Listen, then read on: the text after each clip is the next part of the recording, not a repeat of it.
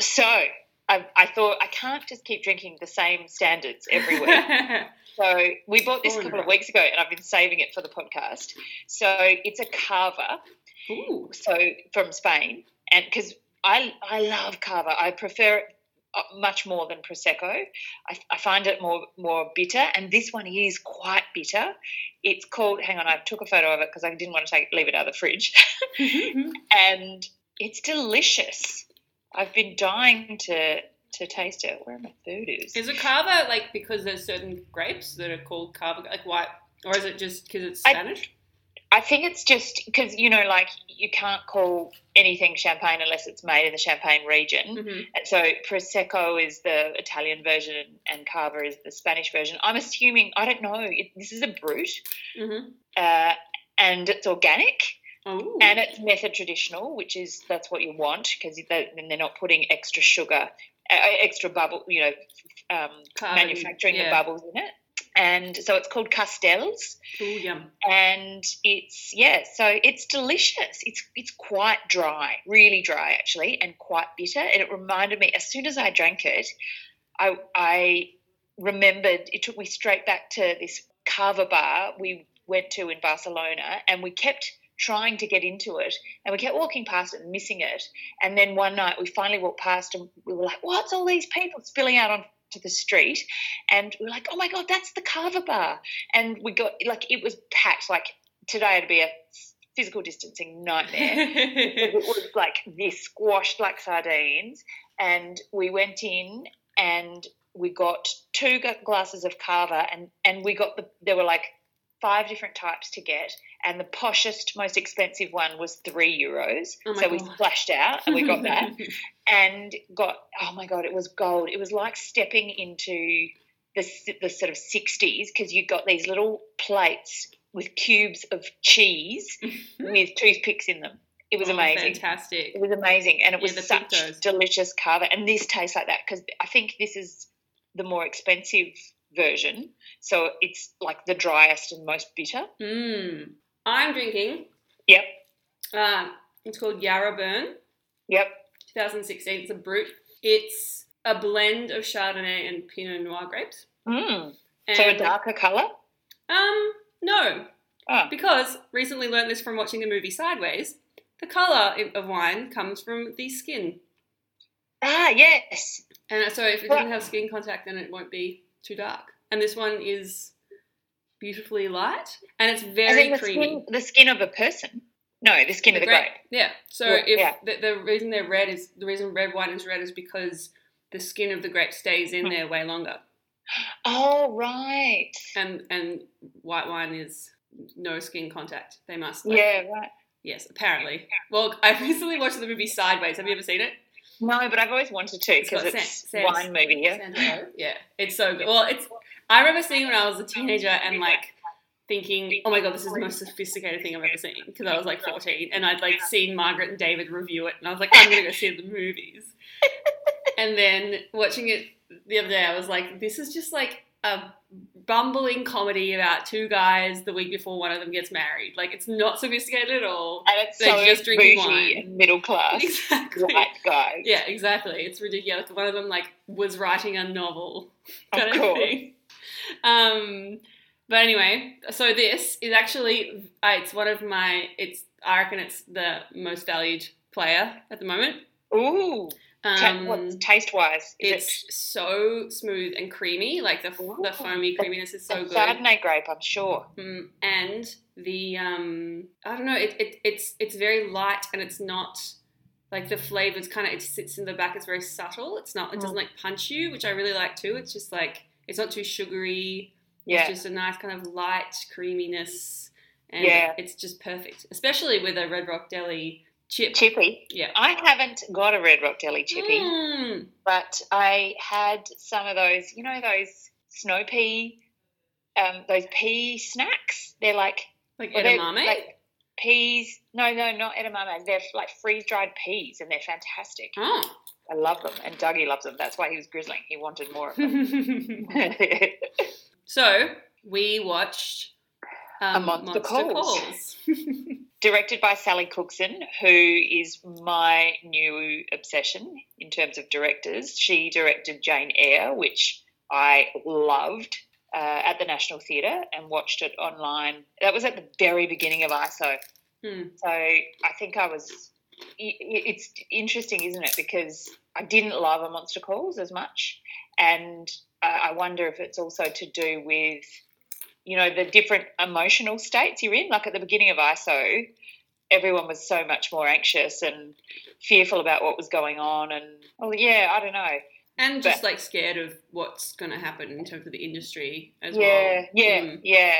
And so it was so great to see great work and to keep it alive. But A Monster Calls, there were elements of it that I really loved. You're so good at giving the blurb. Do you want to? Okay, I'll give the blurb. Do you want to provide the blurb? So it's actually based off a fairy tale, I think, and it's been adapted a couple of times. I think it's been adapted into a film, and this is the adaptation into a play. And it's basically about a kid who's living with his mother, and at the very beginning of the play we find out that his mother has terminal cancer.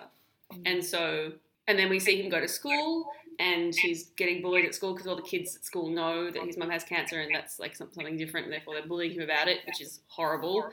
And then he goes home and he gets visited in the middle of the night at a specific time. I think it's 12:07. 12:07. By a tree monster.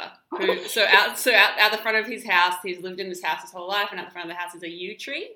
And this one night, this yew tree comes to life, or it kind of summons I was going to say demon, but sinister kind of immortal. And this man explains that gets called to certain people across history when they need to figure out their stories. And then he says to this kid, I'm going to tell you 3 stories, and then on the 4th time I see you, you're going to tell your story. And so the structure's kind of set up from there, so we know that that's going to happen. Yeah.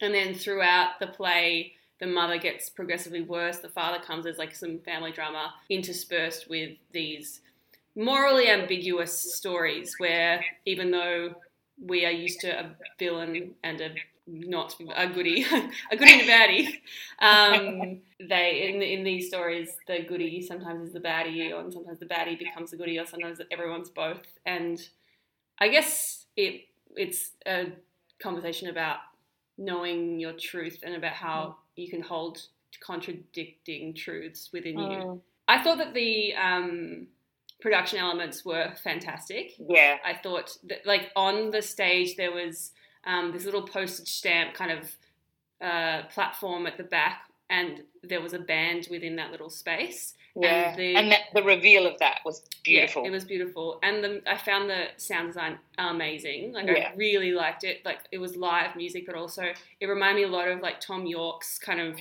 solo stuff. Yeah, Mick was here at the beginning when I first started watching it, and he immediately flicked his head around. He was like, "Is that Radiohead?" It began with this real the rhythm and the kind of electronic rhythm of it, and also the use of voice, layered voice. And I thought that the sound design was fantastic. I really loved all of the ensemble solves around how the props were introduced. So on the stage there were, I reckon, probably about 12 to 14 people. Yeah. And they all played different characters, but when they weren't playing characters, they sat opposite each other in a line, at the perimeter of the stage, and acted as a device to set the scene in terms of, if it needed a prop, they'd just hold up a spoon.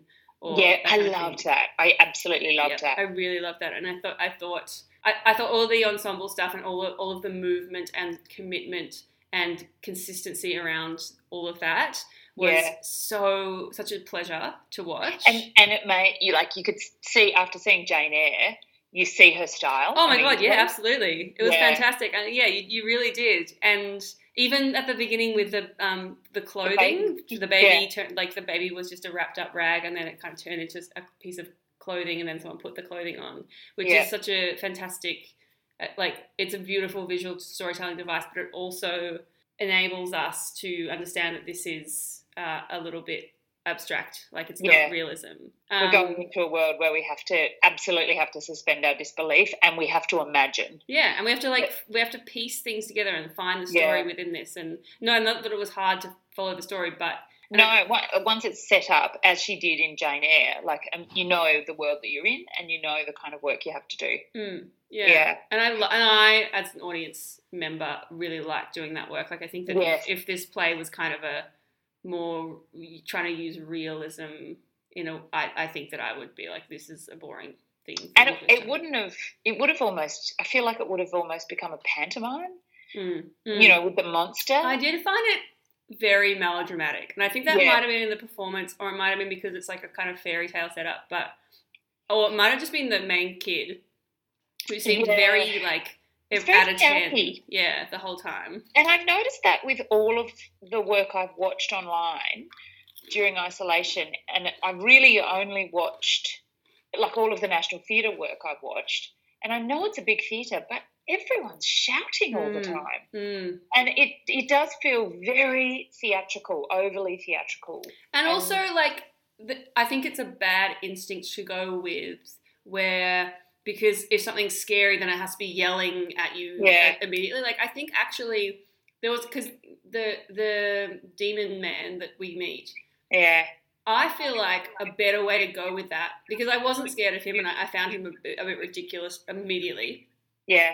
I think a better way to go... I found him like nothing changed in his performance. Yeah, exactly. Whereas I think that if he started out like just a bit off and a bit like, oh my God, like, can I trust this person? He seems trustworthy, but oh, hang on, no, because I think that the unpredictability of a person and the kind of sly, sinister, quiet, kind of subdued, contained is I think much more affecting and scary than someone like going woo and like kind of yelling all the time. And I wanted that development of the character. Yeah. But he, like if he had come in at the beginning, either way, if he'd come in super strong and scary at the beginning, but then started to tone it down as things became more truthful, then beautiful choice. Or if he had come in, at the beginning calmer, to try and, gain the boy's trust, but then became progressively more scary as things got scarier in the boy's life, then beautiful choice as well. But he was at like a 10 from the beginning to the end. And, I mean, there was some beautiful physical work, but I also found, like with him, because I love the way they created this tree, that all these ropes came down. But I also wanted that to be a reveal. They were there, and then they kind of just brought them clunkily down. I wanted them just to drop and to shock us in that moment. And then, the way they'd kind of swirl around with these ropes to create the trunk of the tree, which reminded me of the banyan trees in Darwin with all the kind of strips coming off the trunks. It was beautiful. And really sinewy, Then he'd just kind of clunkily hang in them. Yeah. I just felt like there was no nuance to his performance. No, but apparently, because I was telling my friend about the play, and he had seen the movie, and he immediately started doing this like parrot, like this kind of impression of this demon character, and it was like exactly the same. And I was like, oh, okay, so I wonder if they've watched the movie and just been absolutely like just same choices. Yeah. And I think that, like, it's cool to have a tree nymph that comes to life and tries to tell you stories. Like, that's a cool idea. And, like, the lines were kind of clunky, and I feel like the lines could have been better as well. But I think you could have – I think that it just didn't work for the stage to try to be that larger-than-life kind of character, because he's a man. And I think it's better to have a man and then – believe that maybe behind this veneer is this magical power instead of like trying to like pretend ineffectively that you have magical powers.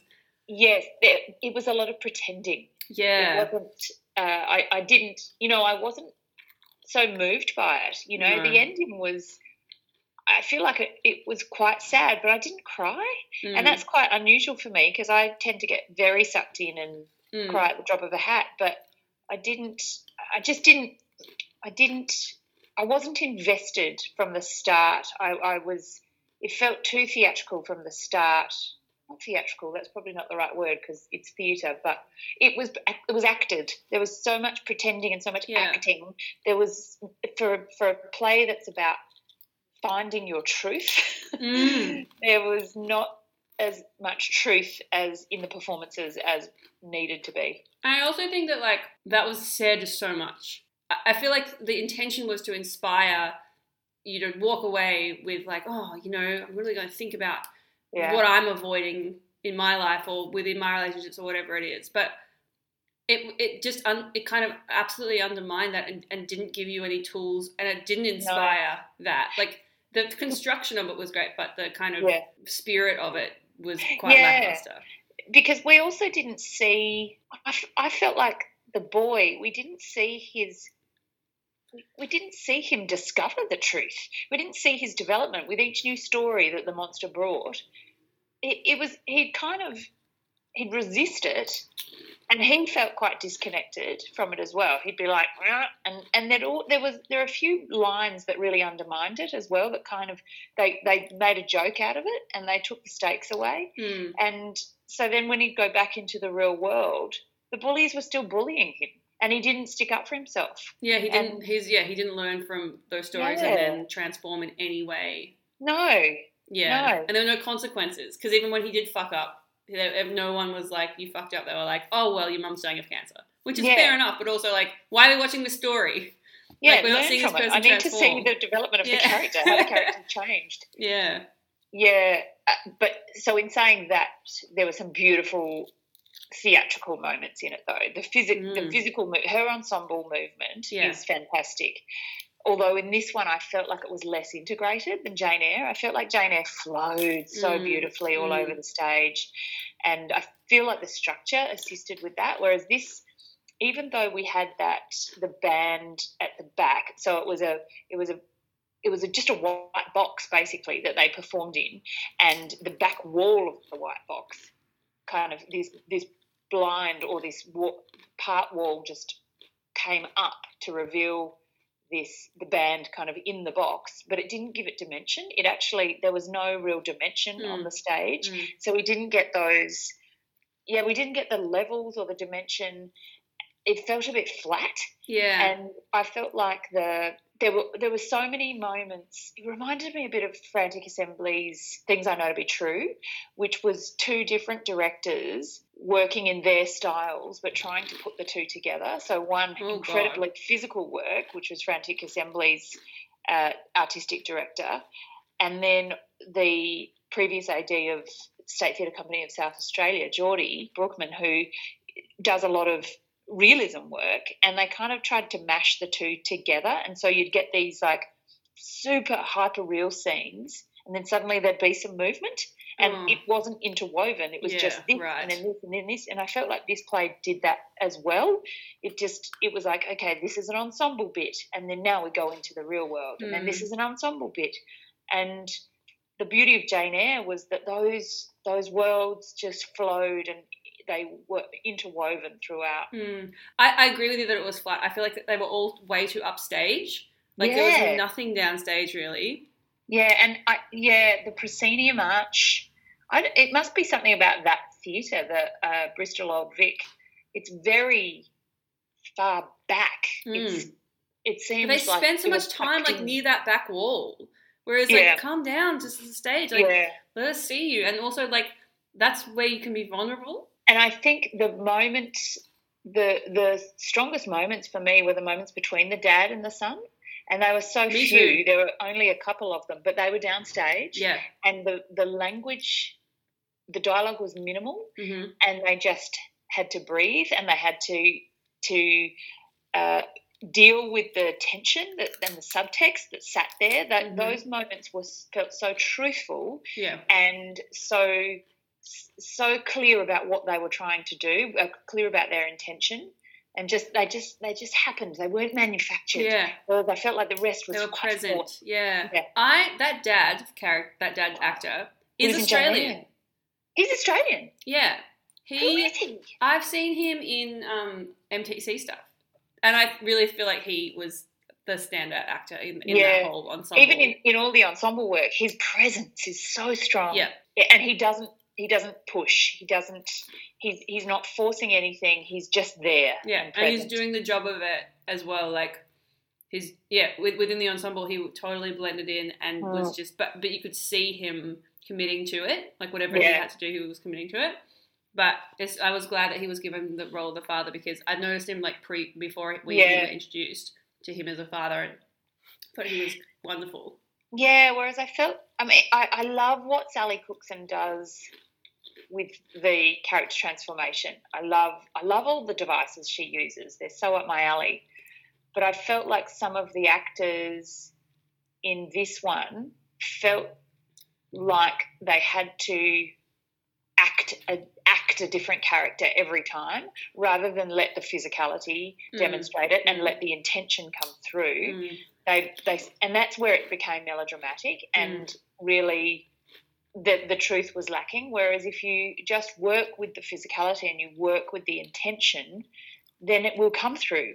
I agree. I do wonder, because I found the guy that played the bully, like the main bully, really shit. I really didn't like him. I didn't believe him at all. He was so forced. But then he's like a beautiful aerial artist. Like there was a couple of aerial moments. Yeah. And I was like, oh, mate, like I wonder if these are kind of circus performers who are training as actors, or if there's some sort of crossover there, and hence why I wasn't convinced. But in the same vein as my criticism about the Demon Man, like I thought that the bullying stuff was so unnuanced and like a caricature of what a bully would be. And it's like, hang on a second, you've been to high school, like just think about like the kind of way that bullies act. They don't act like that. Like you're being like Nelson Monks from The Simpsons right now. Yeah, like, you're literally a cartoon character. Yeah, like what are you doing? Like pare it back and think about like why you're specifically bullying. Like all of that stuff I think was absolutely forgotten about. And I wonder if there's a lot of I just wonder if like I think that's the danger, or like the things that get missed when you are devising, because then the actors are thinking more about like it's like, oh, these are archetypal characters, I'll just do it this first way that I came across, instead of being like, oh, hang on a second, just because you came across it at first doesn't mean that first impulse is the good impulse to have. Like, and I think the danger with devising is that you can miss objectives. You still need to have an objective when you've devised a character. Absolutely. You don't, and I think that's often a step that's so clearly part of text work is, you do step by step, you break it down and then you look at the objectives and your strategies and your tactics within that. And I think quite often, and this is why devising can come across as weak, and I think a lot of people are worried about it and scared of it, because people don't take that extra step of including the objectives within the devised work. And you've still, once you've created the work, you've got to treat it like a normal theatrical work where you've got to work out, what are you trying to achieve? How are you trying to affect the other person? And I felt like the actors weren't trying to affect anyone else. They were just trying to play something. Yeah.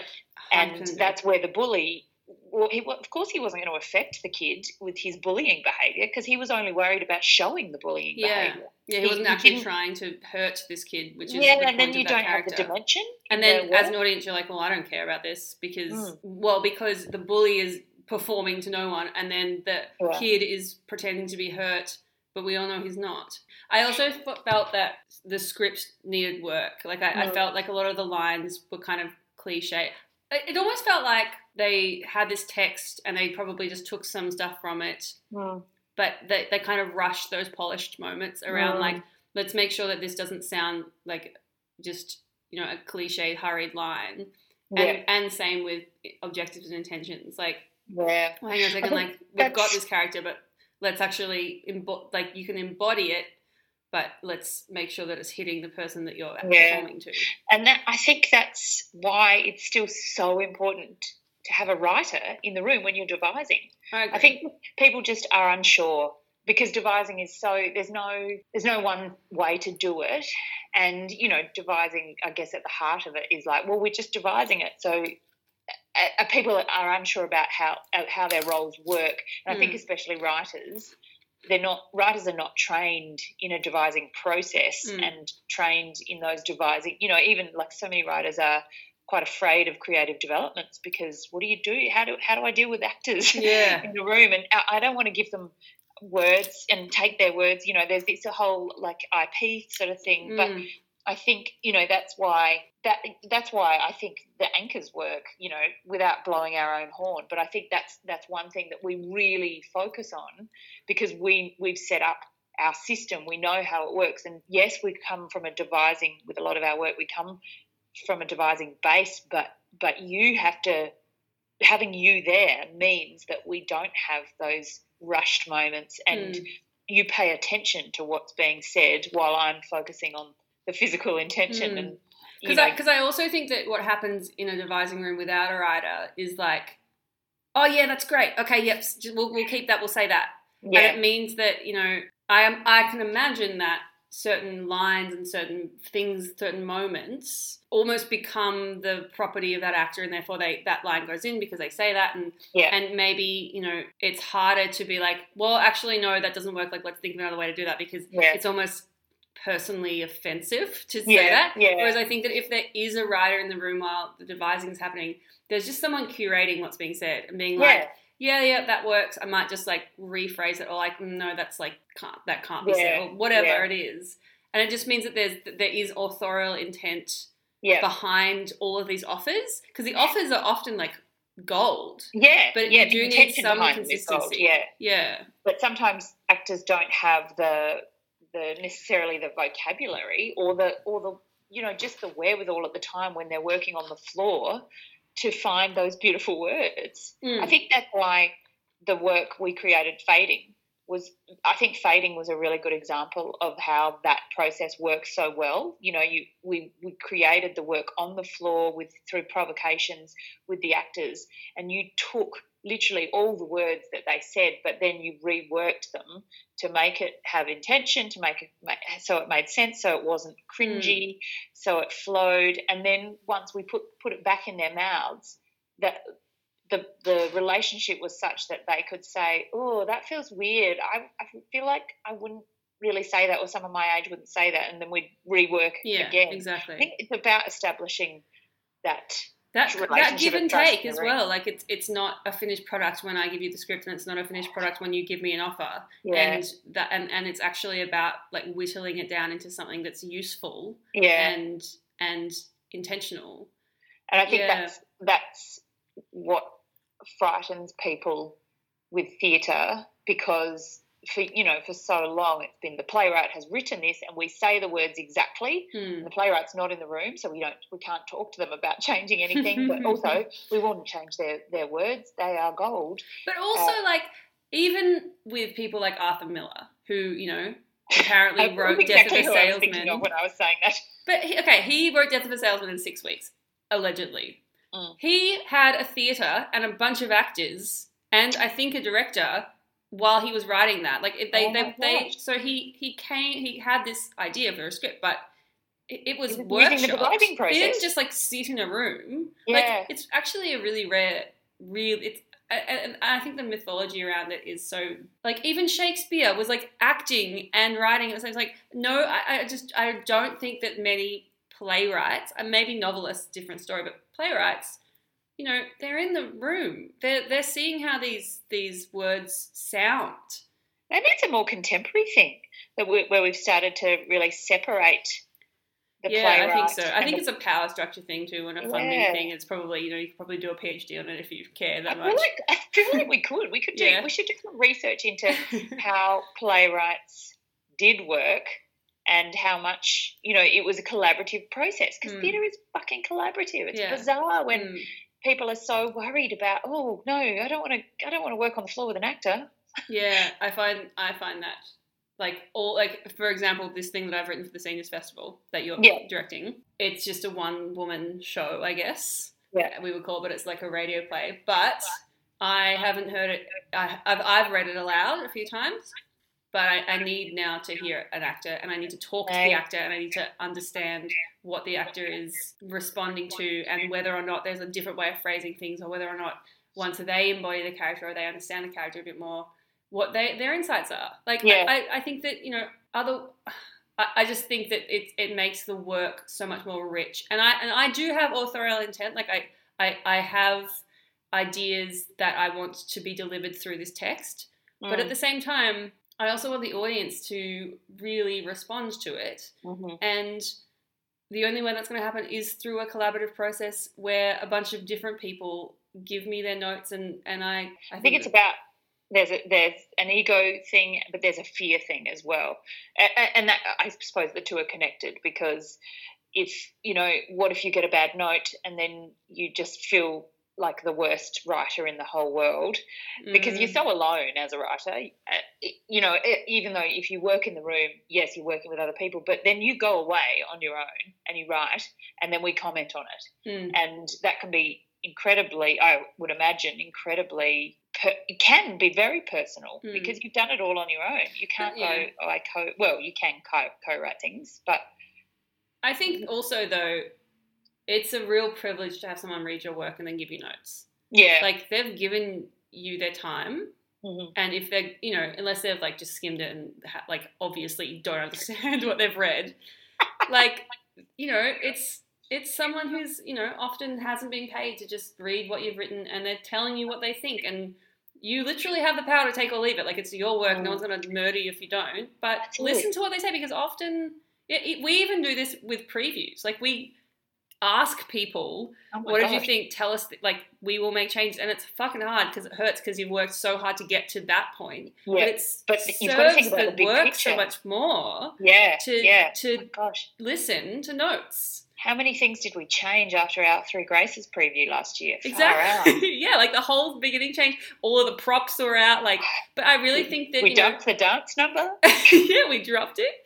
But I think that, like, those are the lessons that you learn. Like, you gotta, and especially when you're starting out. And, like, I feel like we've learnt so much in the past few years because we've followed these processes. But, you know, people know what they're talking about a lot of the time. And if you pick the right person to give you notes, they'll always make your work better. Yeah, you've just got to discuss with people who care about the work and not care about their own ideas being employed or their taste being employed. And that's the same with the makers. Like, we've got to care about the intention of the work. What are we trying to say? Is it coming across? No. Okay. So let's have a look at how we can make it come across more clearly, and we can take those suggestions from people. Yeah. Like, I think with the Three Graces, something that we didn't quite get until that preview was we have to be a bit more seductive at first. Like, I think that we kind of hit them with, like, hit the audience at too high a level. Yeah, you're right. And I think we didn't gain their trust. Yeah, and I think that with that show, that one of the best notes was like, whoa, like, start low, start small, and draw us in, make us want to come to you. And where are we? Like, because the initial beginning was just me enjoying lots of actors running. I love running. But it didn't help establish where we were for the audience. And whereas then when we changed it, it was so clear where we were. And I feel like that happens with our work a lot, because I feel like because that's how we had it when we first staged it.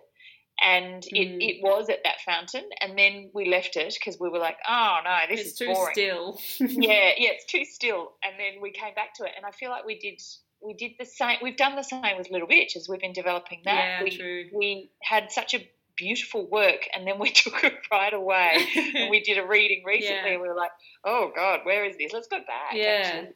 I think there's a lot about your instinct. Yeah, but I also think that work needs to be done, that kind of like, let's expand to the biggest perimeter that we can think of. Yeah. Okay, cool, we got there. Now let's distill and bring it back, because those first impulses are like belong to the seed of the idea. But I think that because then we had that big perimeter, now we can pick and choose from the space that we created within that. Whereas, so much easier to bring it back. Yeah, and that's why development's so important. Like, you've got to have that time to just be like, how far can we reach with this? Cool. Yeah. Now look at all of this content and all of this space that we've created that we can pick and choose from and compact and distill back into the thing that we want to make. Great. Should we talk about The Great for a moment? Yes, let's talk about The Great. Yeah, which is what great. Are you up to? I didn't realise the writer's a playwright from Australia. Yeah. And he wrote The Favourite. Yeah, he wrote The Favourite, and he wrote Rage and Placid Lake, which is that Ben Lee and Rose Byrne movie that came out in the 90s. Oh my God, it did, and I've never seen it. It's really good. Yeah, I remember watching it as I watched it as a teenager and fucking loved it because it was like alternative teen stuff. Emo. Yeah. But it was interesting, because there's a review of The Great in the Saturday paper, which I got Luke a subscription to for Christmas. Did you get him a paper subscription? Yeah. A good one. It's also hard to read online. Yeah, it's really, but also the Saturday paper is so left wing. I know, it's great. I love it. Yeah, and it's proper long form journalism, and therefore you come away from an article knowing more, and it's really well researched. Yeah, and affirmed. Yeah, but it is very critical of definitely the ScoMo government and. Constantly, but at the same time, he deserves the criticism, in my opinion, and it's good to be informed in the criticism as opposed to just having a feeling that it's bad. Yeah. But it's very left wing. Anyway, but yeah, there was an article about the writer whose name is Tony McNamara. Yeah. And he based in the US now? I actually have no idea. Maybe in the UK. But he was... Yeah, it must be in the UK because The Favourite is the UK. And, he was he sucked at English and he became, he did commerce and then was one day, he was into theatre and, would go to theatre, but he was one day if I wrote a play that, went well, I could get 10% of the box office and not even have to go to opening night. And then just, wrote a play and it went well. And then that was the play of that was the play script of Rage of Placid Lake, or I think it was called Cafe Latte Kid or something like that. And then terrible name. Yeah, terrible name. And then from there, wrote The Great as a play, and STC put it on, and then wrote The Favourite. Yeah. What year was this? Do you know? I can't remember. No idea. I'm not going to say just in case I get it wrong. I'm gonna Google it. But that's interesting. So he's not trained at all. No, he just was but because also I think it's just I don't care about the game, so I'm just gonna do it because I don't. Yeah, and break the rules because he breaks the rules all the time. Totally. Which is why it's so brilliant. Mm-hmm. Because I just think it works so well. The Favourite and The Great, they're set centuries ago, and to use contemporary language as the dialogue within those stories works so beautifully. I feel I want him to adapt to Shakespeare. Yeah, oh my God, that would be amazing. Because also he writes about these incredibly privileged, aristocratic, royalty. Yes. And they're behaving like you would expect completely entitled, privileged people to behave. Yeah, but we've only seen representations of those people as incredibly refined and, polite and cultured. But of course they're not like that. And I love how in The Great there's they smash the glasses and they're playing down ball against the wall and within the palace, and all of the male behaviour is ridiculous. And yeah, it breaks through all of the kind of pedestaling that I've seen manifest on so many depictions of royalty. Yeah. Whereas it's kind of they were royalty, so they must have been like this. Whereas actually it's no, they're probably assholes who thought everyone loved them. Filthy, and those scenes in The Great. So if people haven't watched it, it's on Stan. It's called The Great, and it's about Catherine the Great. Well, it essentially follows Catherine's story, but it's what is it called? The Great. Sometimes True Story or something like that. Sometimes True Story, yeah. And there's those parties that they have that are just so debaucherous. Yeah. And you can read about the debauchery, but you see it in here, they're vomiting. They're shooting bears. They're shooting bears. There's a scene where they have a raccoon and a Jack Russell and Oh my an God, I couldn't empty watch it. I had log, to hide my eyes. and they let the raccoon go inside, and then they let the Jack Russell out of the raccoon, and then the Jack Russell emerges covered in blood. And just there's moments like that that you're like, you read about, because I remember reading about how some Russian oligarch used to split open the stomachs of dogs and put their feet in them to keep them warm. And this is like barbaric behavior. Yeah, absolutely. And like, but things are the highest of the high in their country, and they have all the money, but they behave the most disgustingly. Yeah. Well, it's because there's no sense of consequence. It's like, I can do what the fuck I want all the time, and whatever, like, the limit is my imagination.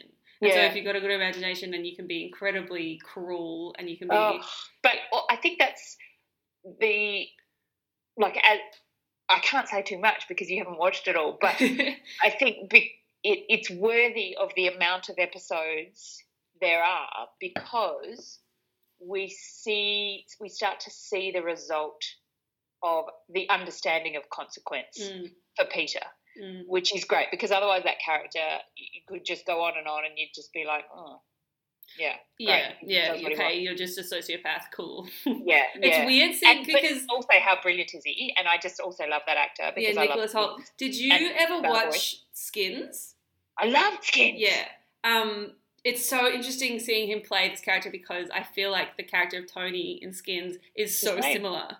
It's like this person that has complete control, who's like having sex with his best friend's girlfriend. He's an asshole. Asshole, like just completely manipulative, and just thinks that he's the best, and he'll always come away with a win. Yeah. Like, it's such an but interesting... that will change. Yes. Well, and it does change in Skins too, which is like... Yeah, which I is know, also horrifically in Skins. I almost started rewatching it again the other day, but I remembered what happens to him and a couple of the other characters, and I was like, I can't do it again. I can't. I was broken the first time I watched that. I cried for days. Oh, really? Oh my God. It was because it was the year after I moved back from Mexico, and Mick was still in the UK, and we were not getting anywhere with our visa application. And so there was just this never-ending, like, I'm never going to see the love of my life ever again. Yeah, I can't be with him. It was a nightmare. How good is that episode where they all sing, ooh, baby, baby, like, it's so weird. I think that's why I love Skins. I actually think that we rewatched the first season of Scrubs, and it's crazy. Like, everyone's rewatching that at the moment. Oh, really? Yeah. I only watched it recently because I was at my parents' house, and they have the DVDs of the first season. And I was like, oh my God, cool. Old school. I know. Blu-ray?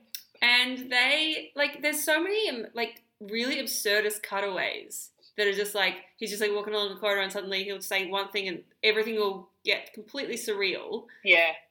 And it's like, I haven't really seen television like that since, except for Family Guy, that do those cutaways really quickly. And Fleabag a little bit. Fleabag? Yeah, but it was so early, and and it worked so well, and it's such a beautiful, like, exploration of actually how the human consciousness and human perception works. Yes. It's and we were talking about this yesterday when we were talking about the draft of the radio play that you've written, and how the human mind just goes from one thing to the next, and it doesn't stay in a genre.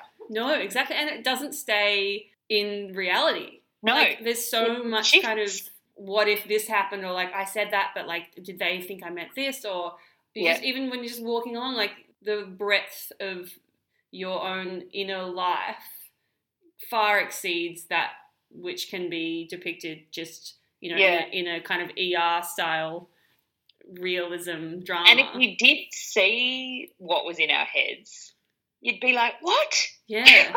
Where are we? Exactly. And I think that especially because Scrubs is set in a hospital, which is like to do with, like, there's this kind of mystical world which is underneath the skin of the human body. There's like, it's gruesome, and it's a mystery to most of us, because we don't know how the fuck organs work, but they seem to be working, and also, like, because we're breathing and our brain is, and our heart's pumping blood and our brain's working, all of these automatic things are going on. Yeah. And therefore there's this like kind of surreal element just within the fact that these people are medical practitioners, and then the way in which that often ignites these dreamlike states as well. I don't know. I was just really impressed, and I forgot how like form breaking Scrubs is. Yeah. I never watched it.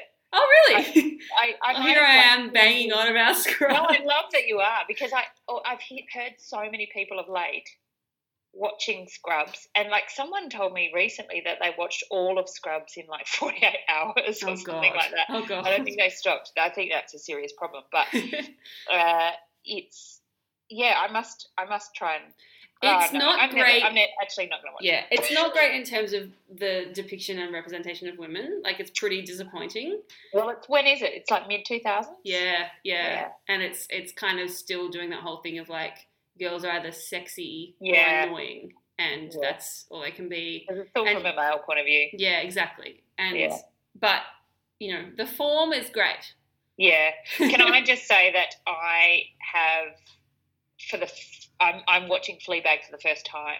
Oh, wow. I've not watched it, and I think I just finished the first series, because it's on the ABC at the moment. Yeah.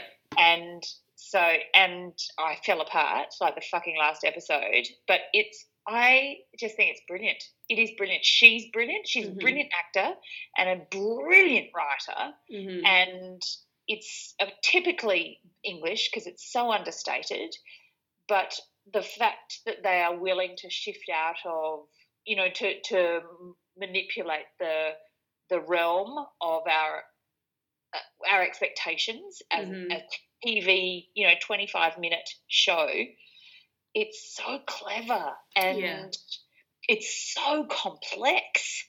I'm so excited for the second season, and I know that there's no third season, and I'm already sad.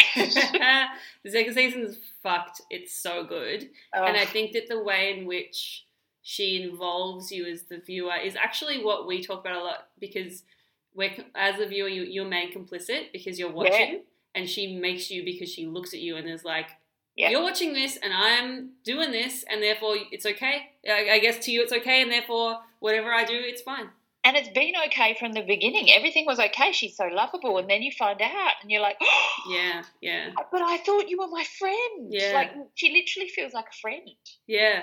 I want to go out drinking with her. Yeah. It's just my only kind of criticism is that, like, I remember at some points in the first season, the second season isn't the same, because the second season's, like, I think one of the best TV things that's ever happened.